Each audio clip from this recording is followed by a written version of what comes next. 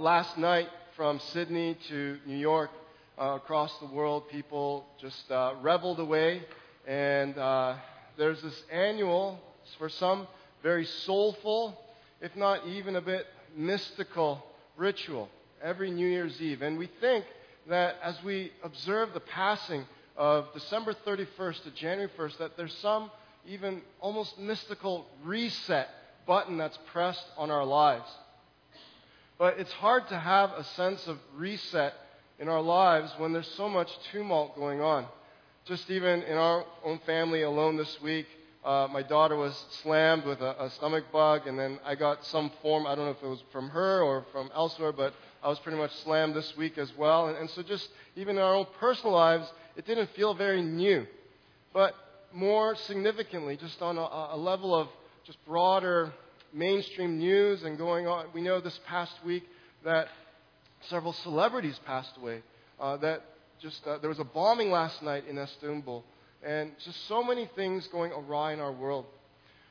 Franklin Graham, he posted this poignant reflection on the passing of these celebrities, and he says, "This week, pop icon George Michael passed away at 53. Star Wars actress Carrie Fisher died at 60, and award-winning author Rich Adams at 96. From the unknown to the most well-known, we all have something in common: death." And I appreciate what Franklin Graham says there. From the unknown to the most well-known, we all are equal at some point in life, especially at the end. Even closer to home, I just read in the Globe and Mail that an unassuming family of four that was just trying to enjoy Christmas Eve at their cottage near Peterborough, that they passed away in their sleep as their cottage burned to the ground. And so, as the new year comes, it's hard to have a sense of reset when there's all this tumult going on. But perhaps that is why our world needs New Year's Eve so desperately. We need some sense of catharsis. We need some sense of that there's a second chance, that there's hope. And so, for those of us who can make it out to some New Year's gathering and celebration and stay up that late, we think as positively as we can. And for one night, we revel away, perhaps in denial, perhaps in sincere enthusiasm, but all in all, an ironic and insoluble mix of those two sentiments. But one thing is certain: our culture is dying for hope. A quandary of mine, and just something that entirely perplexes me, though, then when I think about just our world longing for hope, even dying for hope, is that we settle. We settle for temporary hope. We look to passing pleasures and possessions and even people. We put our hope so much so in another person, but they pass away as well. And then is our hope to just pass away? I heard on a radio interview of a lady, and she said, "George Michael was my life." And I don't know if she meant that in literally or if it was just an expression in the moment, but then what of her hope as it passed away? So we come to Scripture today, 2 Samuel chapter 7, and I suggest to you that the only hope worth having, the only hope worth pursuing and chasing in this life is an eternal hope. We need to mine our life experiences. We need to search while we're on this earth for an eternal hope, and hope that will last forever. And God speaks to us a picture of eternal hope here in 2 Samuel chapter 7, verses 18 to 29. God has just given to David an eternal promise, an eternal covenant. And we know that this is an unconditional covenant. It doesn't depend on David's merit. It doesn't depend on David's performance. And this is attested to in several other places in Scripture, that God is making an unconditional, eternal covenant with David to establish God's glory, His throne through the line of David. And so David has here an eternal hope. As a side note, for the rest of the series. We have about a month left to the end of January.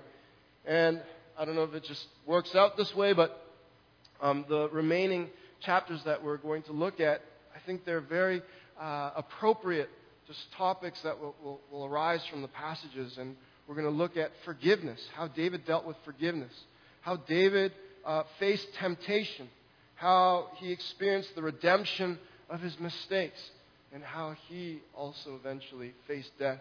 And so you can look forward to that, and I think those are important matters as we look to a new year. So the bottom line is this. The bottom line that I hope that you'll see with me in 2 Samuel chapter 7, verses 18 to 29 today is this, that Jesus is hope. Jesus is hope. And I hope that's what you will take away in your soul as you walk into the new year.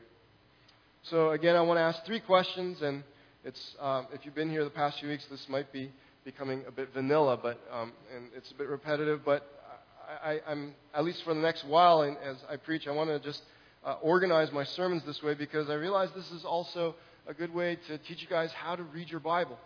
And as you read your Bible, the 3 questions we're going to ask today are the 3 questions you should ask yourselves. First, what did the author mean to say to his original audience? And we need to try to understand that. And then second, in between these lines of biblical history and the biblical story, how is God working out his gospel story? Where do we see Jesus here? And then third, so what? What does this mean for my life? What I think the author wants us to see is first, David's personal hope. Second, his matchless hope. And third, his eternal hope. But because of just my estimation of time, we're only going to be able to really go deep into David's personal hope. I'll keep an eye on the time, and if we can touch on his matchless hope and his eternal hope, then we'll touch on that. But we want to go deep first into David's personal hope. So we see this in verses 18 to 20. And the author here, he begins the section saying, then. And this little word, then, again, it's just a timer, and he wants us to look back to all that's happened. And so then points us to the fact that God has made this wonderful, miraculous promise. And David, he desperately wanted to build God a temple. He desperately wanted to build God a house because he was living in this tent. And here David was in his opulent palace of cedar. He was established as king. He was experiencing peace. And then King David was promised by God, no, I'm going to do something much more than you could ever do for me. You can never outgive me. And my grace, what I want to do for you and through your line and for the whole world, it is beyond your imagination. And don't limit me to just the definitions of the life that you want to live by your kingship and just the dregs of this life. But instead, open up your heart and mind to trust me that I want to do something so much greater for you than you could ever think or imagine. And so God, he disallows David from building a temple. Now, to David's credit, why did he want to build the Lord, Yahweh, a temple? Because to his credit, in his estimation of life, the most precious thing in life was to have the presence of God near to him. And that's something good that we need to learn from David. He says in other Psalms and other places, one thing I ask, one thing I seek, that I might dwell in your house forever and look upon and gaze upon the beauty of the Lord. The author continues then, King David, notice that, it's King David in his status, his power. King David went in. And we're to assume here that he went into the tabernacle. He went into the tent, this temporary, just weak structure of just this canvas draped over poles that housed God's presence, that housed the Ark of the Covenant. He went into the tabernacle after God made this promise. This reminds me, and a picture that has always stuck with me, my mom, when I was growing up, she made me read biographies of people who did well in this life. And I remember reading a JFK biography, and I know that no analogy is perfect, and I know that he had a very questionable, life as well. But as I was reading this children's version of his biography, and just bringing out all the good of him, there was this one picture that has stuck with me since that time. And it's this picture of him in the Oval Office, despite him trying to just govern the most powerful country in the world and make peace in the world. Here's this picture of his boy. And he said in the biography, I always have time for my children. And there's never a time that my children can do wrong to interrupt me. And he would let them play hide and seek and explore all the secret corners and nooks and crannies of the Oval Office, including his desk, which had a secret door. And I offer you this picture as a picture of the heart of God. David went in. Even though he was king, and the author wants to notice that he went in as king, he went in and he sat before the Lord. It was customary for priests alone to go into the tabernacle, to go into this presence of God. And there were so many requirements, so many cleansing rituals they had to go to, and they had to ensure that they were in the most pure state. And yet here, King David, as he receives this wonderful promise from God, he has the audacity, he has the confidence to just go in to the presence of God, even though he's not meant to, according to the Mosaic law. And what does he do? He sat before the Lord. There are a few things we need to notice about this description here, that he sat before the Lord. First, again, for the priests, it was customary to stand in the Lord's presence. And yet here, so uncustomarily, he sits. And this word in the original language, sit, it's the same word that God used to describe himself, to put David in his place in verse 6 earlier. The Lord says to David, I have not lived. And that's the same word there. It can be translated in context in different ways, sat, dwell, live, but it's the exact same word. And so God is the author wants us to see a contrast here, a comparing, where the Lord said, I have not lived or sat in a house since the day I brought up the people of Israel from Egypt to this day, but I have been moving about in a tent for my dwelling. And so God is saying that his presence, he's saying a few things. First, his presence, it's not fixed by a building, by an address, by a man-made structure. We cannot box God in. God is also saying that I'm happy in a tent because I love moving with my people. I lead my people. And he's saying that his presence is fine in a weak, fragile tent.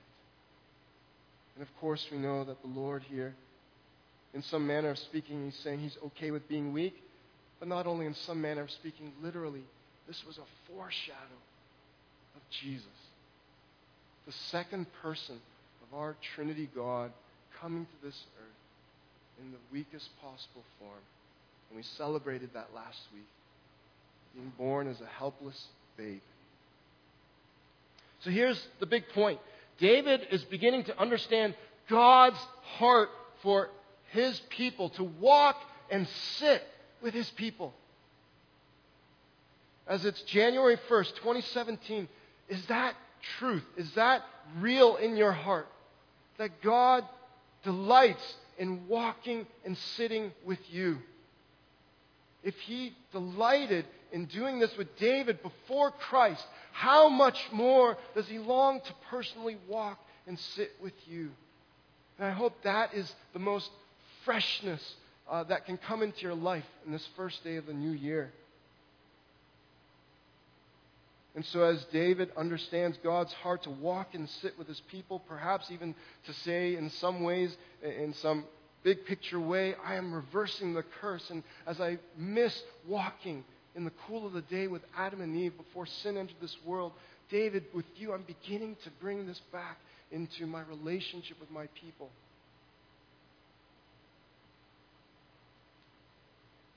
And so as David understands this, so now David comes to walk and sit with his God. And now we begin to see some ahas of David. He has some aha moments. In verse 18, the narration continues, and he sat before the Lord, and David said, "Who am I, O Lord God?" David is now putting God at the very center. Not his kingship, not his opulence, not his ability to show charity to God and build him a temple. But now the Lord is front and center. And what is my house that you have brought me this far? David is being liberated from his self-centeredness. He acknowledges that it has been God's sheer grace. You have brought me this far. And in verse 19, he says, "And yet, this was a small thing in your eyes." David is having another aha. How deep and wide is the love of God, is the grace of God beyond his comprehension. And even this great, wonderful thing, I don't know what it would be like for God to personally come to me and give me a personal promise. As if I was King David, I can't fathom that. Of course, I have that in Christ. You have that in Christ. But to literally be David and to receive this promise that spans generations and millennia and to the ends of time, I don't know what that... I don't think my mind could comprehend that. My mind would melt. And so David says here, even this great promise, it's so small. This amazing promise, it's nothing compared to the fullness of what you want to do in your people. And so today, with the new year upon us, I challenge you, make a huge pile of all your hopes and dreams and wishes for 2017. Make a huge pile. And it's not even a grain of sand compared to all the seashores of all that God wants to do in and through you on this earth and for eternity. He has another aha. Verse 19. You have spoken also of your servant's house for a great while, and this is instruction for mankind. David is saying essentially, I get it. In my limited ability, as you're revealing it to me, God, you're giving me a puzzle piece of something greater you want to do, the gospel. Of course, David didn't use that word, but we know that David was receiving bits and pieces of the gospel, and he realizes that this is not just for him and Israel, but all mankind. And so he is compelled to overflow. And so we see penned in so many psalms that he needs to go and tell all the nations what the Lord has done and what he is doing. And then in verse 20, he has another aha. What more can David say to you? For you know your servant, O Lord God. And he's having a time of confession. He knows how imperfect he is. He knows how flawed and immoral and deserving of really no grace. And the Lord knows that what David will do in a few years. The Lord knows already how David will fall from grace and commit adultery and murder and order a census to define his might and power by his population. Instead of looking to the Lord knows. And yet, God gives this unconditional covenant. And David is relishing and worshiping before it. So all in all, David is coming face to face with this personal God. God who longs to sit with him to walk with him. And David's personal hope is in this personal God. So where do we see the gospel here now? Where do we begin to see glimpses of our Jesus, the true Son of David, the true Messiah that God promised to David? How does David's hope speak of Jesus Christ? There's only one thing that could outshine God's promises to David. And it's God's promise fulfilled. David, he was king, and he could have the audacity, take it upon himself to say, I'm the king, move aside, priest, I'm going to walk into this tabernacle, I'm going to break all customs, I'm going to sit before the Lord's presence.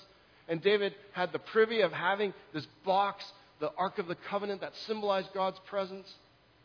David had all these privileges to go before God in very real, concrete ways that we wish we could have.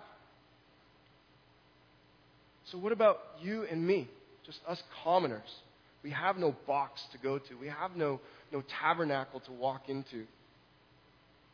And none of us, I think, it'd be news to me if any of us were descendants of the tribe of Levi. But if only David could look 1,000 years into the future. And he would see this little babe Jesus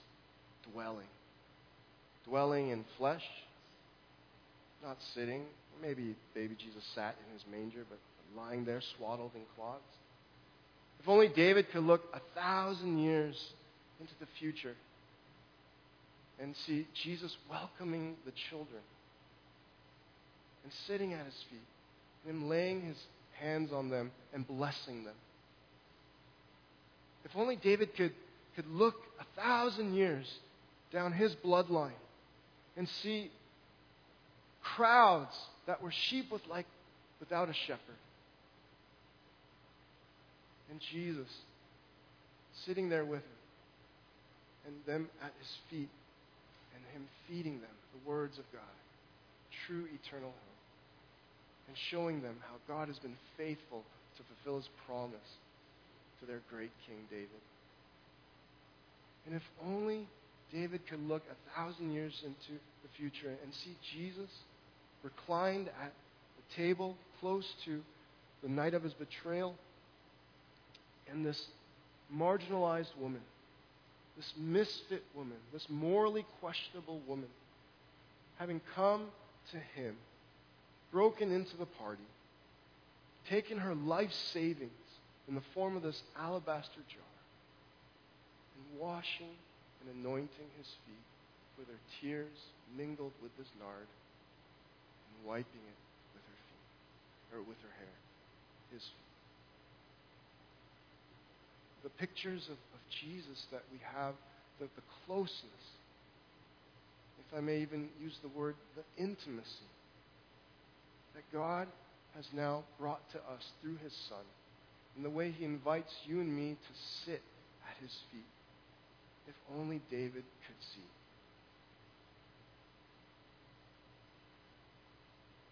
David longed for a closeness with God. And Jesus Christ and the gospel have proven that it's the other way around. God ached to be close to us. From the moment Adam and Eve sinned, he ached and longed to be close to us. So let me leave you with 3 resolutions that come from the end of David's prayer here. First, and this is answering the so what. How is this meant to interact with my life? Not just interact, but go in and just turn my life upside down. First, resolve to let Jesus Christ be your hope. In verse 27, as he ends, notice how focused on the Lord he is, how centered on the Lord David is. For you, O Lord of hosts, the God of Israel, he's repeating, addressing God 3 times here, have made this revelation. And the focus is God having given this divine revelation. It's not on David receiving, but the center of the universe here for David now is God to your servant. He could have written this very much the other way around, with him as the reference point. But instead, he says, to your servant, you've made this, saying, I will, the Lord will build you a house. So God is the subject. He's the doer. He's the source. He's the reference point. He's the Alpha and the Omega, the beginning, the end. He's the builder. And so I want to nuance this a bit. And this year, resolve to let Jesus be your hope, as opposed to don't resolve to hope in Jesus. And I want to explain that nuance very carefully, because if you go to Scripture, the psalmist, and everywhere through Scripture, that phrase is there, to hope in the Lord. So I'm not saying it's a wrong phrase. I'm not trying to say that all these translations are wrong. But so easily, with our individualistic mindset, when we say, I want to hope in God, in Jesus, it comes with as I hope in you, a return mentality. If I hope in you, if I pray to you, if I follow you, then I should be entitled to your blessings, entitled to you working out my life and doing me a favor. But no, what do we mean by let Jesus be hope? Let Jesus be your hope. The end, the goal is Jesus. Just to sit at his feet.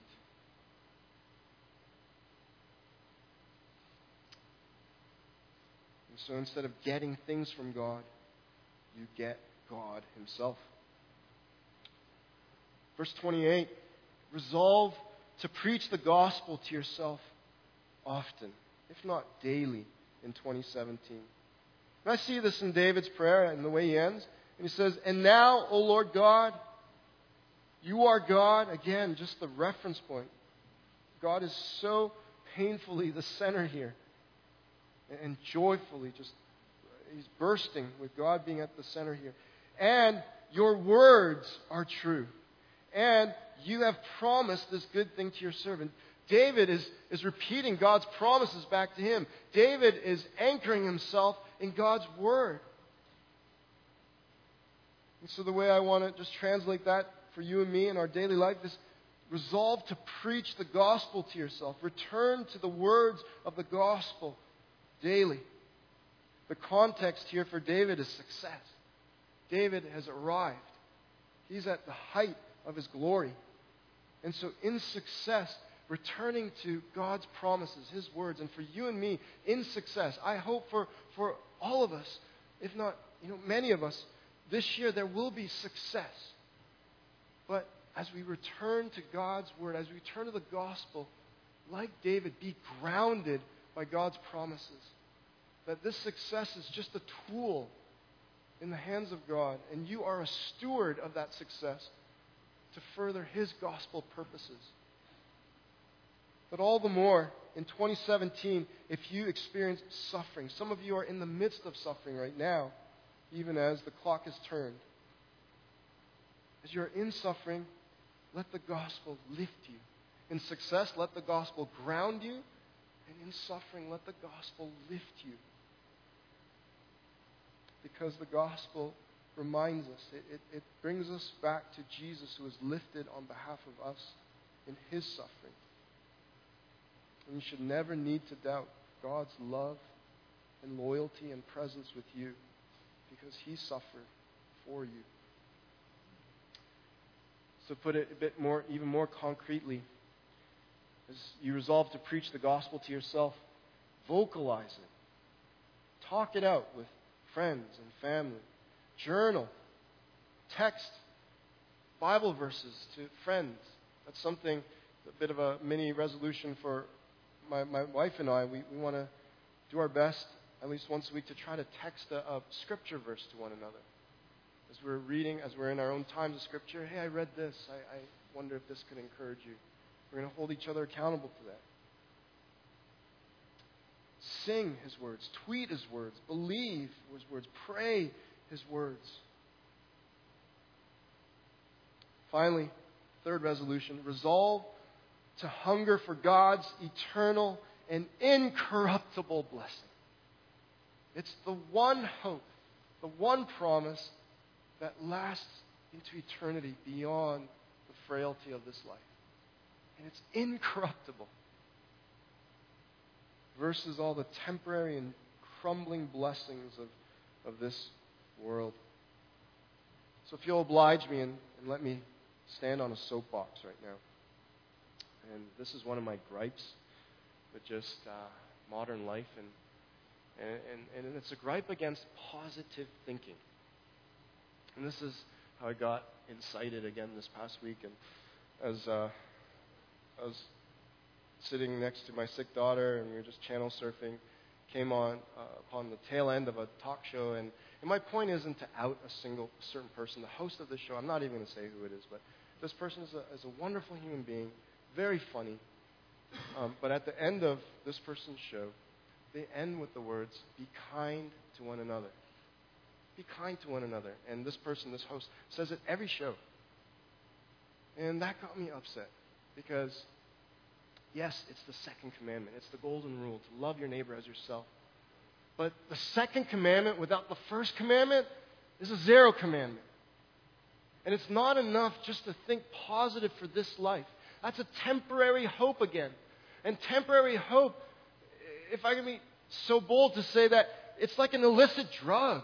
You get addicted to temporary hope. You need to go after that temporary hope again and again and again, because like an illicit drug, after you have it, it leaves you worse than before. It leaves you addicted, needing it more and more.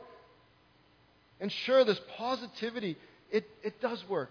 So first, let me say, at the least, yes, praise God for His common grace, where there are positive people looking for solutions and trying to move forward. That is a wonderful thing. That is a sign of God's common grace.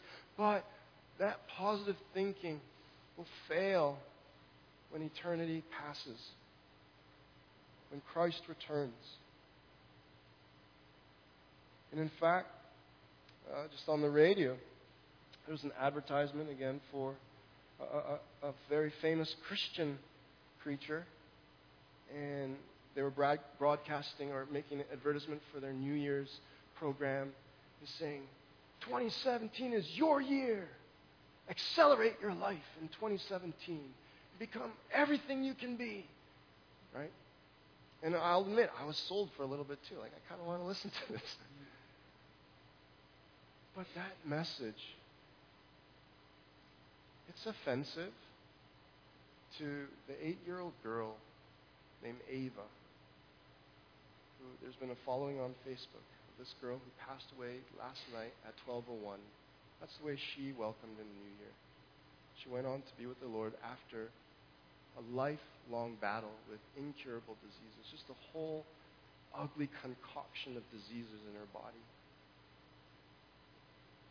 That's offensive to the mother. 2017 is your year. Who's just lost her daughter. That's offensive to my father-in-law and anyone in your family who is struggling with suffering, physical suffering or emotional suffering. That's offensive to people who every day wake up with a different symptom and just are living their life with a big question mark in front of them. That's offensive to all the people across the globe who are in the crossfire. And every day they're uncertain whether they'll just even make it by walking to the grocery store or to school. But the gospel is more sincere and realistic. It gives you a hope in your suffering and in your success. David said at one point in his prayer, because of your promise, I have courage to pray this prayer. And the gospel is more realistic and sincere in that it doesn't deny the brokenness of this life, but it holds out to you and me this promise to say 2017 might not be your year circumstantially. Something might happen that you did not see coming. But because you're sitting at my feet, because you see me lifted up on the cross, you can have a courage and a strength to face those